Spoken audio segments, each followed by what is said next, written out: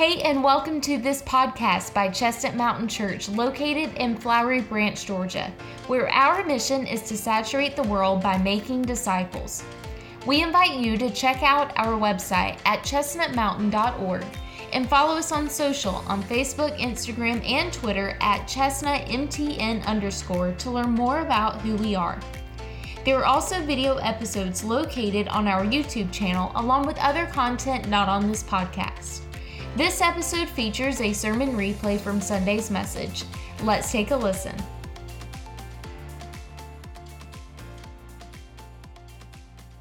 John chapter 14 is where we're going to be. Have you been enjoying this series through John 14? We're going to keep going through this today. Even if you haven't enjoyed it, it's coming for you. So go ahead and buckle up for that. John chapter 14, 7 through 11. I want to introduce where we're going today to try to help you understand where I believe the Lord is leading us. It's some amazing news. Maybe the most amazing news that I can give you right here from the top is that you can know God. You can know God. You can know, not only know about God, but you can know Him personally, relationally. You can experience Him firsthand.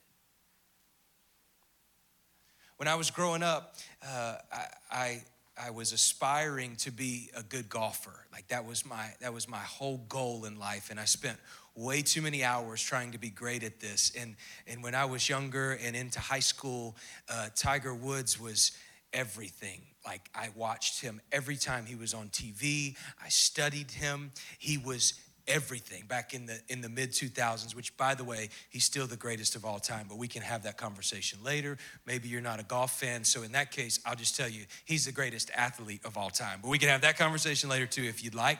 I'm all good with the arguments. And I would study him. And I would watch him, and I wanted to know, because he was great, and I wanted to be like him, and I would watch how he would swing, and I would study the way he moved, even down to, this is like psycho stuff. I would watch the way that he walked. I would watch the way that he talked. I would try to get inside of his mind. I would listen to the way he talked about the game so that I could understand the way he thought about the game. I knew how he threw up the grass to see where the wind was blowing. I knew how he got low on the grass to read the breaks in the grass, to understand how to read the putts. I watched him almost religiously. So I wanted to know what he did. I wanted to know him. I wanted to know how he did it so I could be like him. I spent all this time understanding how to be like him. And one day I had an opportunity to meet him, and he was walking in the room, and I was in the room, and I was so starstruck, and I was terrified, and I was trying to build up the courage, and I'm thinking, what in the world am I gonna say to him? And by the time I got up enough courage and had my line prepared that I was gonna say to him, he was already out of the room, and I missed my chance. So I didn't even get to meet him. It's like all that was washed away. But here's the point. At best, I could vicariously know him. I could know him from a distance. I could understand what he did. I could study the way that he was, but it was never more than just this vicarious experience of him. I'm reminded of Exodus 34 when Moses was asking God to show him his glory, and he's going through, and God is showing him his glory, and then he's on Mount Sinai, and he gives him the 2 tablets of the testimony, the 10 commandments, and he's coming down the mountain, and the people come in contact with Moses, and his face is shining so bright, and the people were like, whoa, what is that? Moses didn't even know that his face was shining, but it was shining because he had been with God face to face. It was shining because he had beheld the glory of God. The people were like, whoa, they're in awe, they're fearful. When Moses would go in after that and he would meet with God in the tent of meeting and he would experience the presence of God, he would go in without his veil, but he would come out of the tent with the veil over his face because he didn't want the people to get distracted or afraid or in awe of him. And he would deliver to them what God said with a veil over his face. And then he would go back into the presence of God. He would take the veil off and he would experience the glory of God again. His face would begin to shine.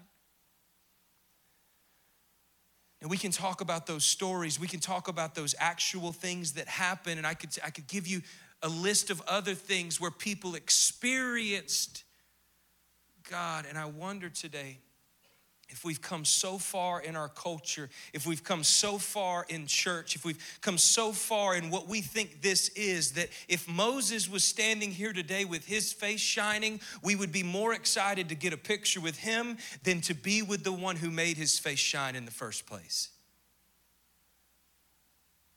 I wonder if we're so enamored with vicariously experiencing through somebody else's experience of God. Like, just give me something good today, pastor. Just give me something good today, worship team. Give me a little taste of what you're experiencing. It's almost like already been chewed gum. The flavor's not there, the experience is not there, and we're settling for so much less than what we could have. But God wants more for us. God wants more for you. His Holy Spirit is not just in the pastors on the stage or the people that have been walking with him for 50 years. His Holy Spirit is here in every believer, in every Christian dwells the Holy Spirit. You can know God. How can you know God? By looking at Jesus. That's how you can know God. That's my sermon in a sentence. To know God, draw near to Jesus. If you're one of those that likes to take notes, and honestly, you could write that down and then just go on to lunch. That'd be fine. You got the whole message right there. To know God, draw near to Jesus. I'm just kidding. I want you to stay, but trying to be fun. I don't know.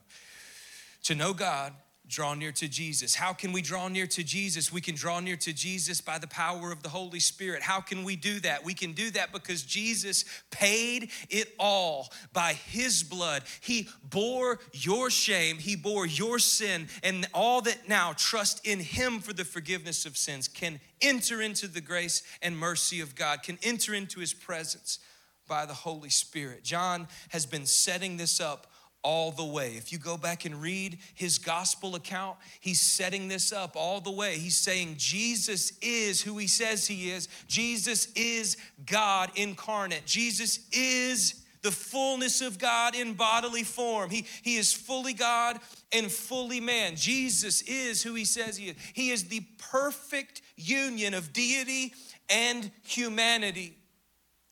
And it had to be this way so that he who knew no sin, in other words, Jesus never sinned. He didn't even know it.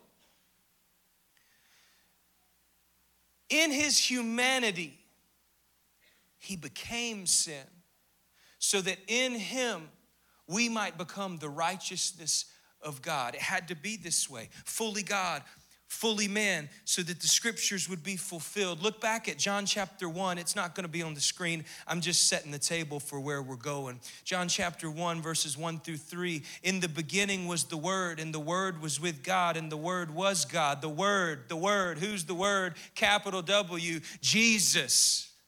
That's who the Word is. In the beginning was Jesus, and Jesus was with God, and Jesus was God. He was in the beginning with God. All things were made through him, and without him was not anything made that was made. He was there. Verse 14 of John chapter 1 says, and the Word became flesh and dwelt among us, and we have seen his glory. Glory as of the only Son from the Father, full of grace and truth. This is Jesus. This is Jesus. Last week we saw Thomas in John chapter 14, verse 5. We saw Thomas ask Jesus a question.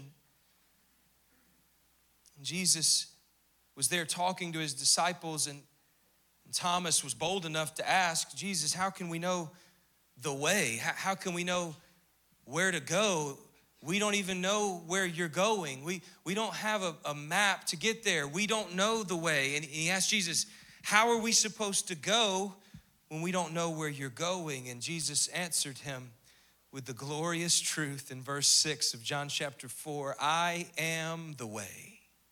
I am the way. He said, you don't need to have a map to show you the way because you have a person, and that is me. Follow me. I am the way. And then he said, I am the truth. I am the truth. There's no shred of darkness. There's no shred of doubt. There's no shred of anything false in me. I'm the truth. You could trust it. I'm the way, I'm the truth. And he said, I'm the life. You will find fullness of life in me. I'm the way, the truth, and the life. And no one comes to the Father except through me, Jesus said. And then we pick it up this week with the rest of Jesus' response in verse 7 of John chapter 14. It'll be on the screen. Jesus said, if you had known me, you would have known my Father also. If you would have known me, you would have known my Father also. From now on, you do know him and have seen him. We're going to pause right there for a minute because there's so much depth in that verse. If you had known me, you would have known my Father also. From now on, you do know him and have seen him. Let me take you into Jared's English class for a moment, okay? And that's scary. This should be very scary to all of you, but we're going to do it just for a moment. It's going to be teacher hat for a second. And it's actually not really English class. It's actually Greek class, which is even more scary. All right, but just come with me just for a second. There's riches here to be found. If you had known me, Jesus said, you would have known my Father also. And from now on, you do know me. Okay, there's 3 no's there, right? 2 of them, the first 2, are a different verb than the last one. Just come with me for a second. The first 2 are this verb that means experience, firsthand. This Greek verb root, gnosko, to experience relationally, a firsthand encounter experience, that type of know.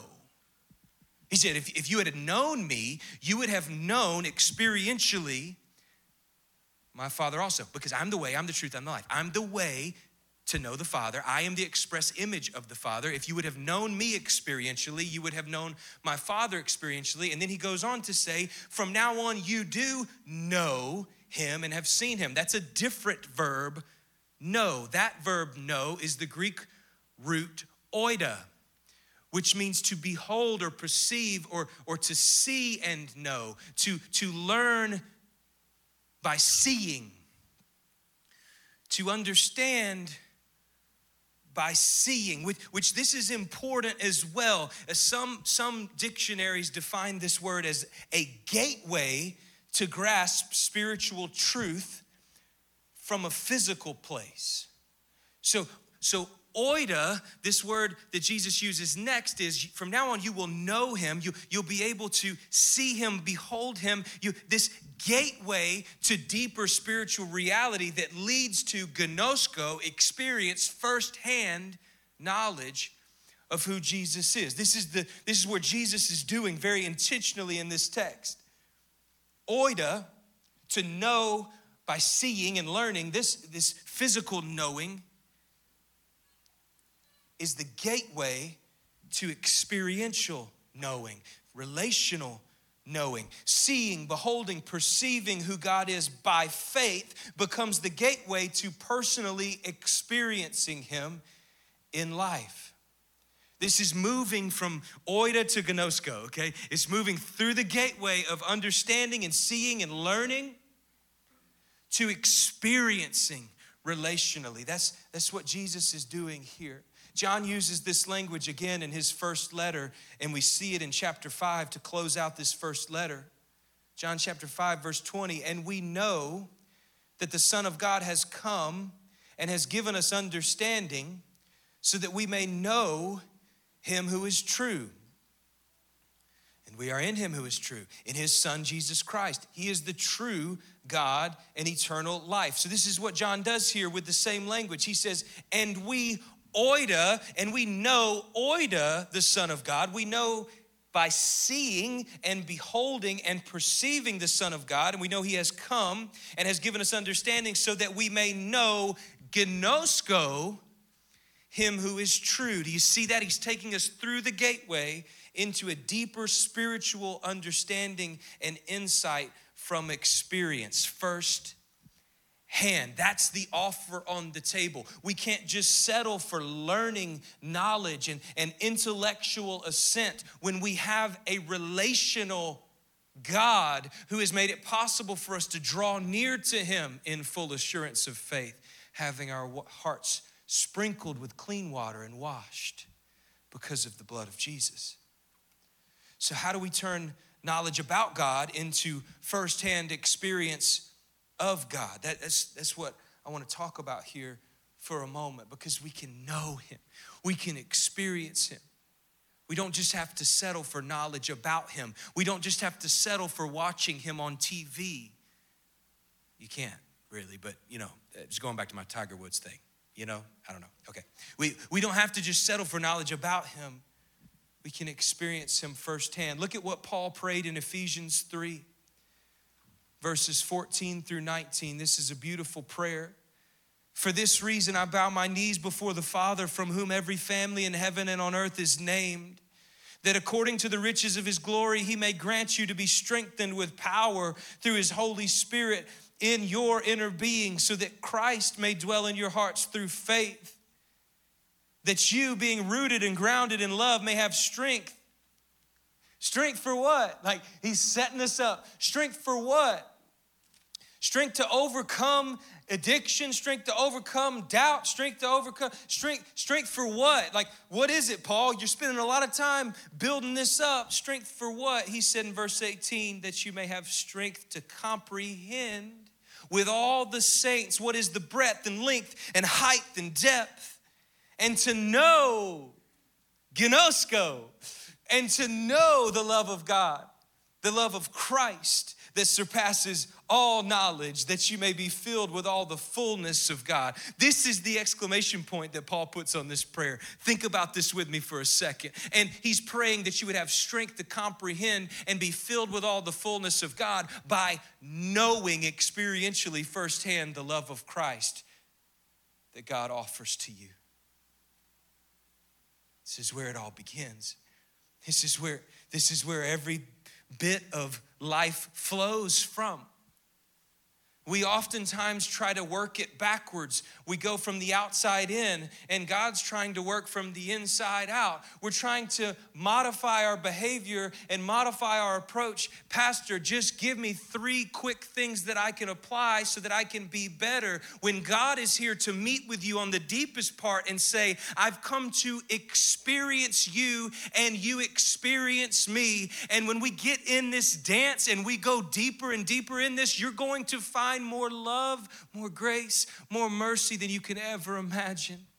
And all of a sudden, all of the things that you're tempted by are going to fall away like less than, because that's what they are when you come before me in this way.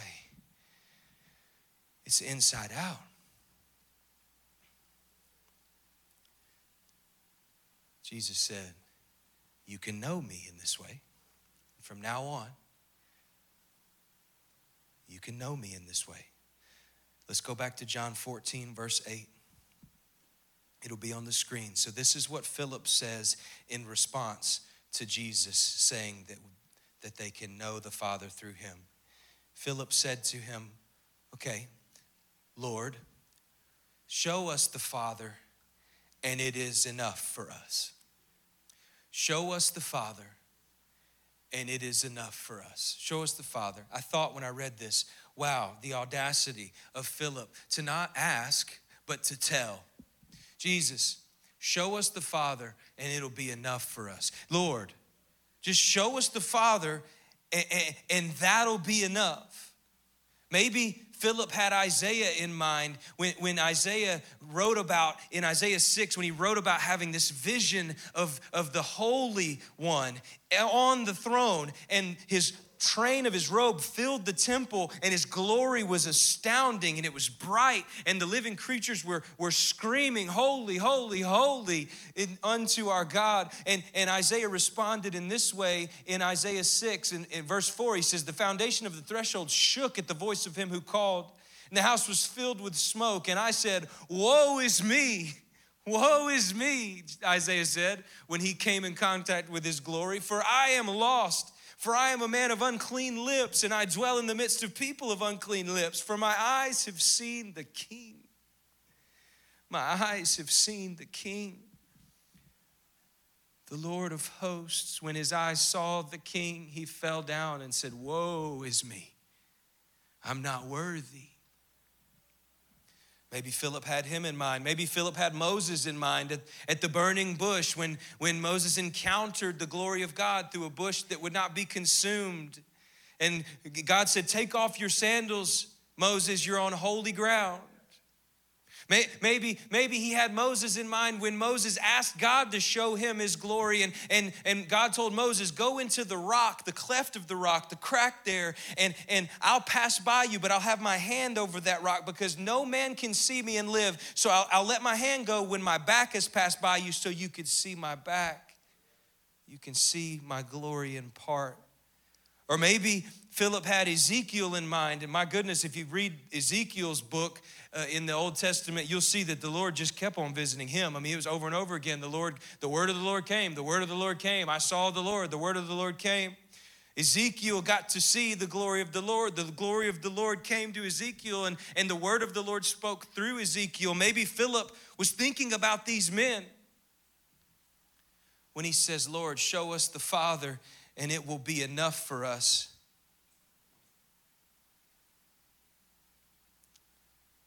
Then I thought about that statement from Philip, and I thought, wow, the audacity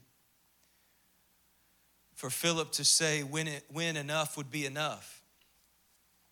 And then I thought to myself, wow, how much like me is Philip to try to define where enough will be enough.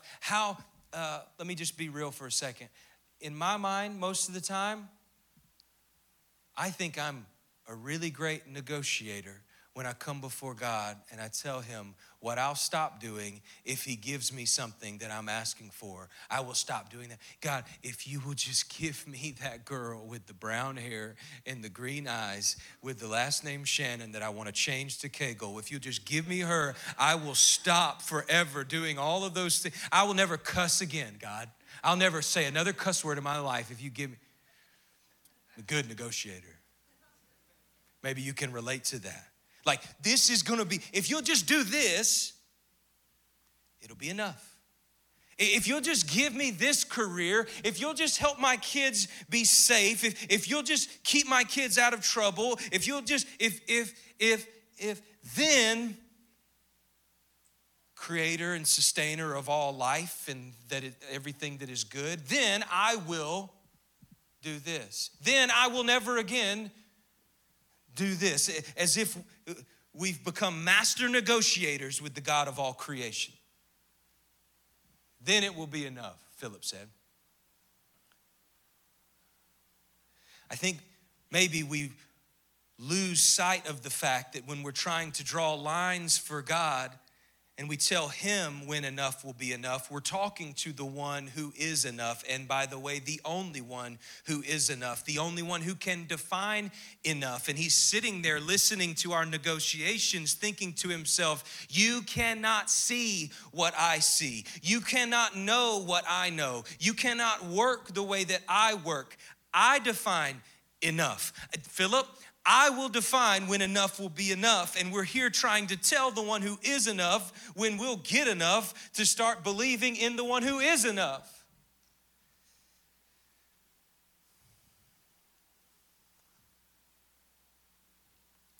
But Jesus, of course, responded with great gentleness, understanding, kindness, patience with Philip. And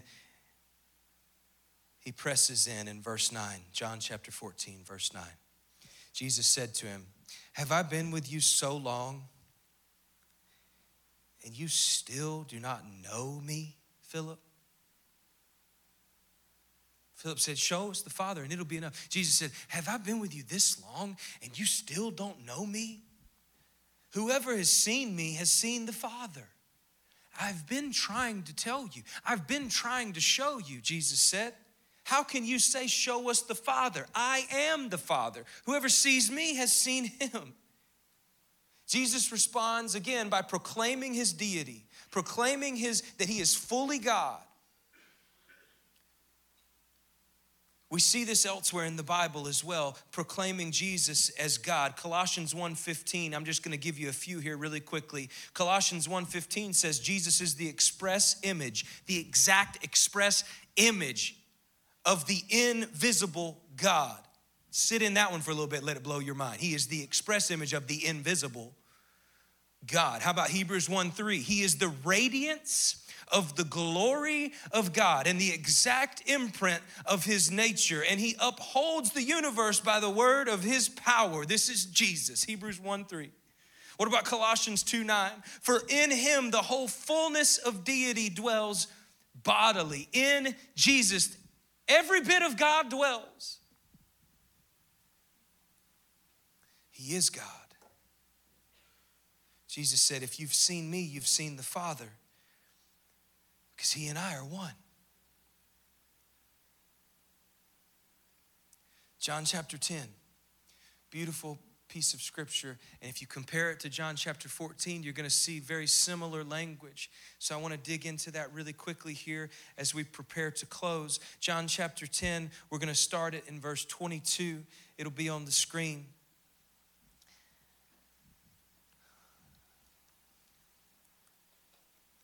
I'm going to respect the fact that I hear pages because it makes me so happy. John chapter 10, verse 22. At that time, the feast of dedication took place at Jerusalem. It was winter, and Jesus was walking in the temple in the colonnade of Solomon. So the Jews gathered around him. They're trying to catch him in a lie. They're trying to pin him against the wall. And this is what they said. How long will you keep us in suspense? If you are the Christ, tell us plainly.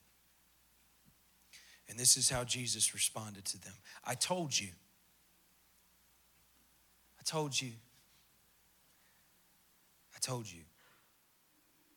And you do not believe.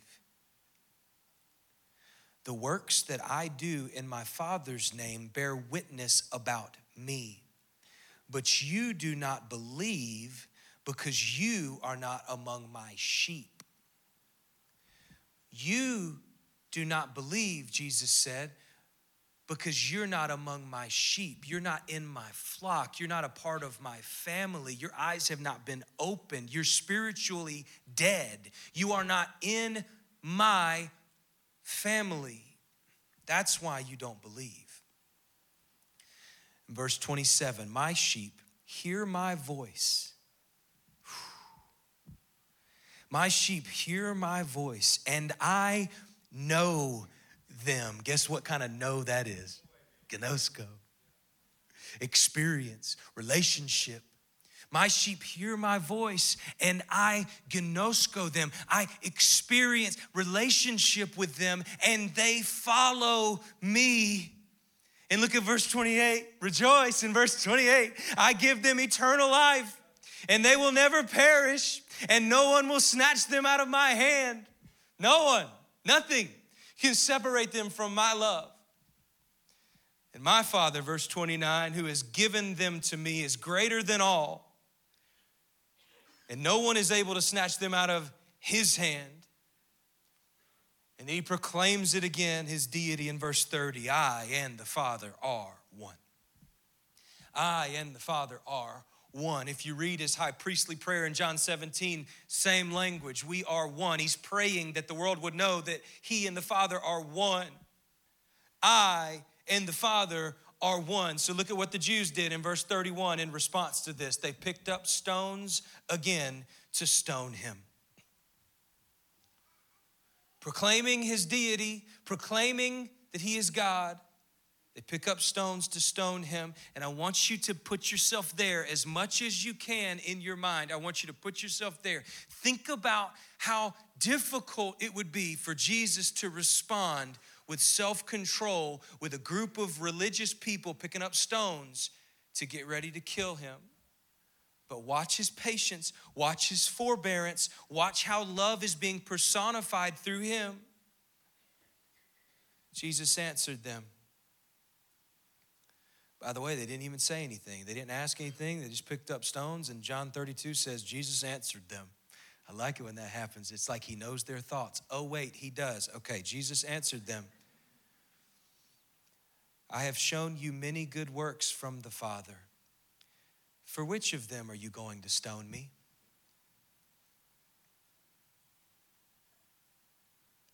Which one of these good works that I've shown you are you going to stone me for?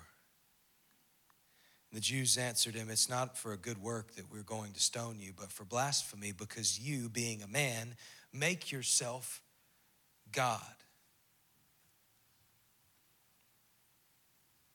He didn't, there was never a moment where he was not. So he didn't make himself because he always was. So that's start of the problem with how they saw it, but okay. Verse 37, if I am not doing the works of my Father, then do not believe me.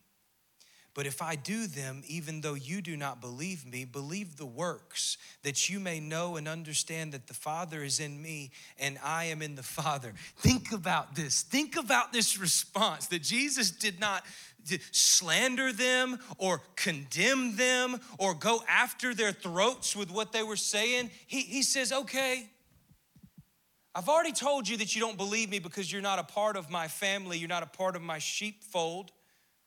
But I'm gonna give you another chance.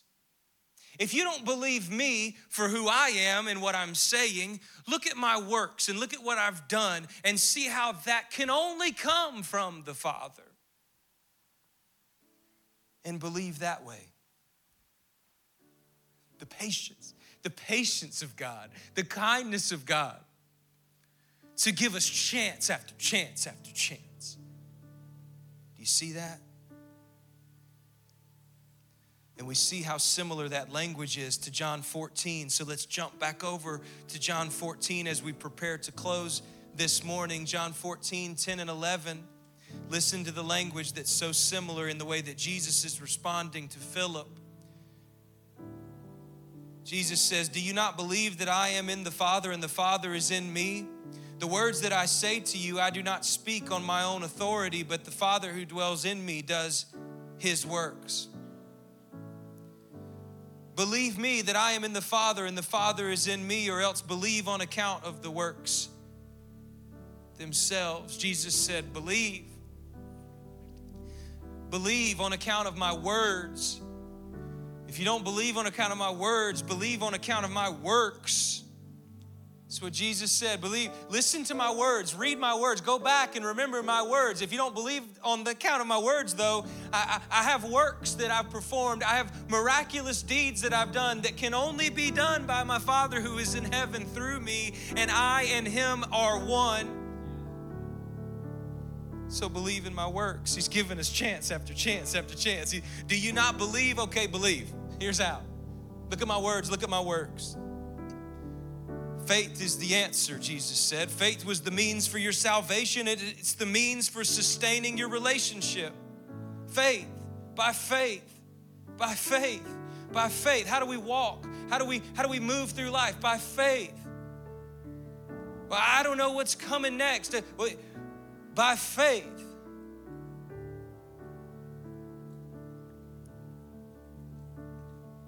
But Jesus is reminding us this morning,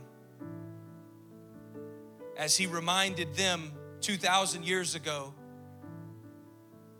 he's reminding us today as well that there are grounds for our faith. That there is actually firm ground to stand on. We have historically accurate accounts, many of them, to remember and trust in the words and the works of Jesus, knowing that he is the express image of God, that all of God dwells in him. We can believe that he is God. We can believe that he is who he says he is. It's not blindly leaping in the dark, hoping that he's gonna be there, because he's proven himself time and time and time again. And maybe you have gotten so far away from experiencing that and drawing near to him that you're beginning to forget that he has never failed you and he's not gonna start now. Well, today's the day to draw a little closer and to remind yourself that for centuries he's been showing up for his people. For centuries he's never let his people down. For centuries he's proven that he's strong enough to hold on to you. For centuries, he's proven that he's strong enough. His love will sustain you through it all. His grace is enough, and his mercy is new every morning. He's been proving it. He's been proving it. We don't have to blindly jump.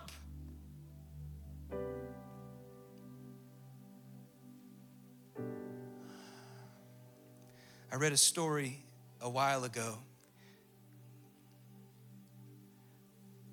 I can't remember if I've told you this or not. So if I've told you this, just go with it and act like I haven't, if you don't mind. I'm getting to the point now where I repeat myself, okay? So I don't know.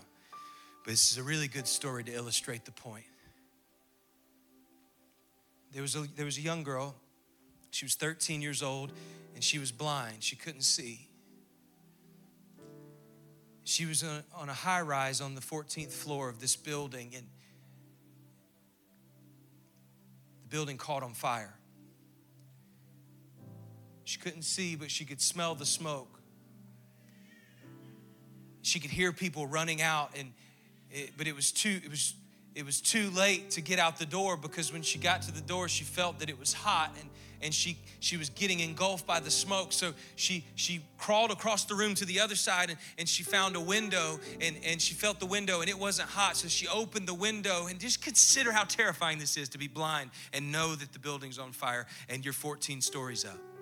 And she opens the window, and she can hear people outside running around screaming. She can hear them. And then she hears somebody quiet the crowd down and say, "We can see you. We can see you. We have a net down here. You can jump. You can trust us. Just jump. We'll catch you." The little girl's like, and she's scared, and she's looking, and she can't see, and she's feeling, and it's starting to get hotter in the room, and she's just too afraid to jump. So she hears another voice cry out to her, I'm down here, and I can feel the net. It's down here. I promise you, we can catch you. We've got a lot of people down here ready to catch you. Just jump. Just jump. And the little girl couldn't do it. She didn't know. She was scared. She needed something. She needed courage. She needed confidence. She needed something, but she couldn't do it. She was too afraid, and she's shaking there, not able to jump. And then she heard a voice. She heard a voice call out above the crowd and say, "Baby, we're here. We're here. I'm here. The net can catch you. You can trust me." And all it took for the girl was to hear her father's voice. And as soon as she heard her father's voice, she let go and she jumped, and the net caught her down there. And she was safe, and she embraced her father, and she said, "Thank you so much for being here. I didn't know that I could have the courage to jump, but when I heard your voice, I knew I could trust that I would be safe." And sometimes in life, many times in life, it may feel like you're about to jump out of a burning building blind, like you can't see and you don't know what's down there, and you're just having to trust blindly. But I'm here to tell you today, I'm here to encourage you with everything I have, that God has proven himself faithful, that God has proven himself from generation to generation, that he's strong to save. He's proven that he can catch you when you jump. You don't have to jump blindly. You can go back to his word. You can go back to the teachings of the apostles. You can go back to his words through the prophets. You can go back and look into the face, the person of Jesus. And when you turn your eyes to him, you will remember that he's there to catch you, and he's never failed, and he's not going to start now. You can know God today.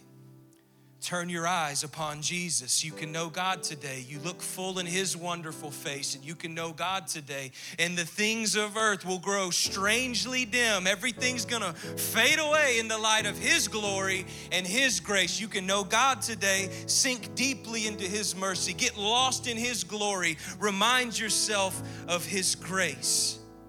Eternity is in the balance. Don't leave this room today if you've never put your faith in Jesus and he's drawing you to himself. Don't leave this room without responding to what he's doing. Don't leave this room without at least asking somebody what this is that you're feeling inside of you. The Bible says that all who call upon the name of the Lord will be saved. What's his name? Jesus.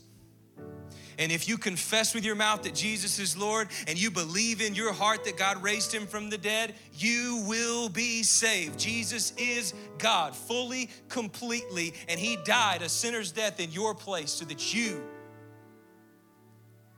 you could be cleansed of your sin and forgiven. And all who did receive him, who believed in his name, he gave the right to become children of God. Children of God. To know God, draw near to Jesus. Look full in his wonderful face. Take up the confidence that a child has when they crawl up in their father's lap this morning.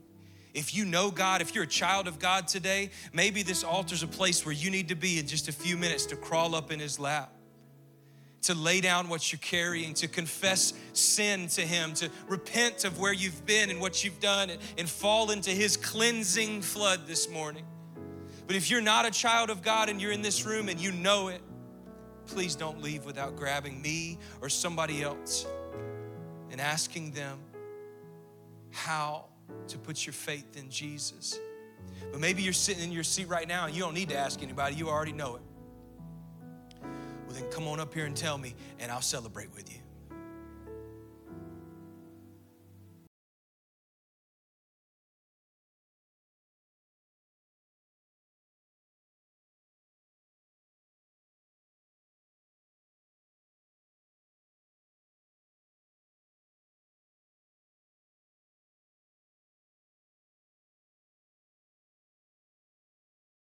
Thank you so much for listening to this episode.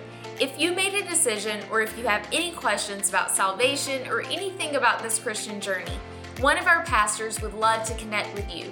So to connect and find out what your next steps are, go to our website at chestnutmountain.org/nextsteps, and there will be a form for you to fill out so one of our pastors can connect with you. We also want you to do 3 things right now. Number 1, leave a review on this podcast. Tell us what you think. And also, a review allows us to reach even more people.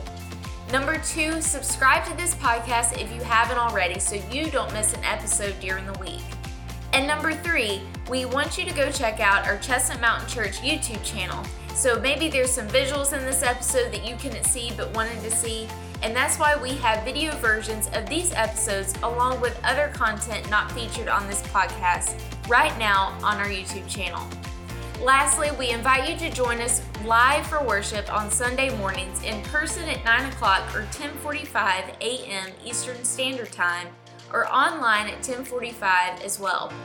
Learn more about us on our website at chestnutmountain.org, and don't forget to follow us on social at chestnutmtn_ for more encouragement and to see all what God is doing in and through CMC. We love you, we're praying for you, and we'll see you next time.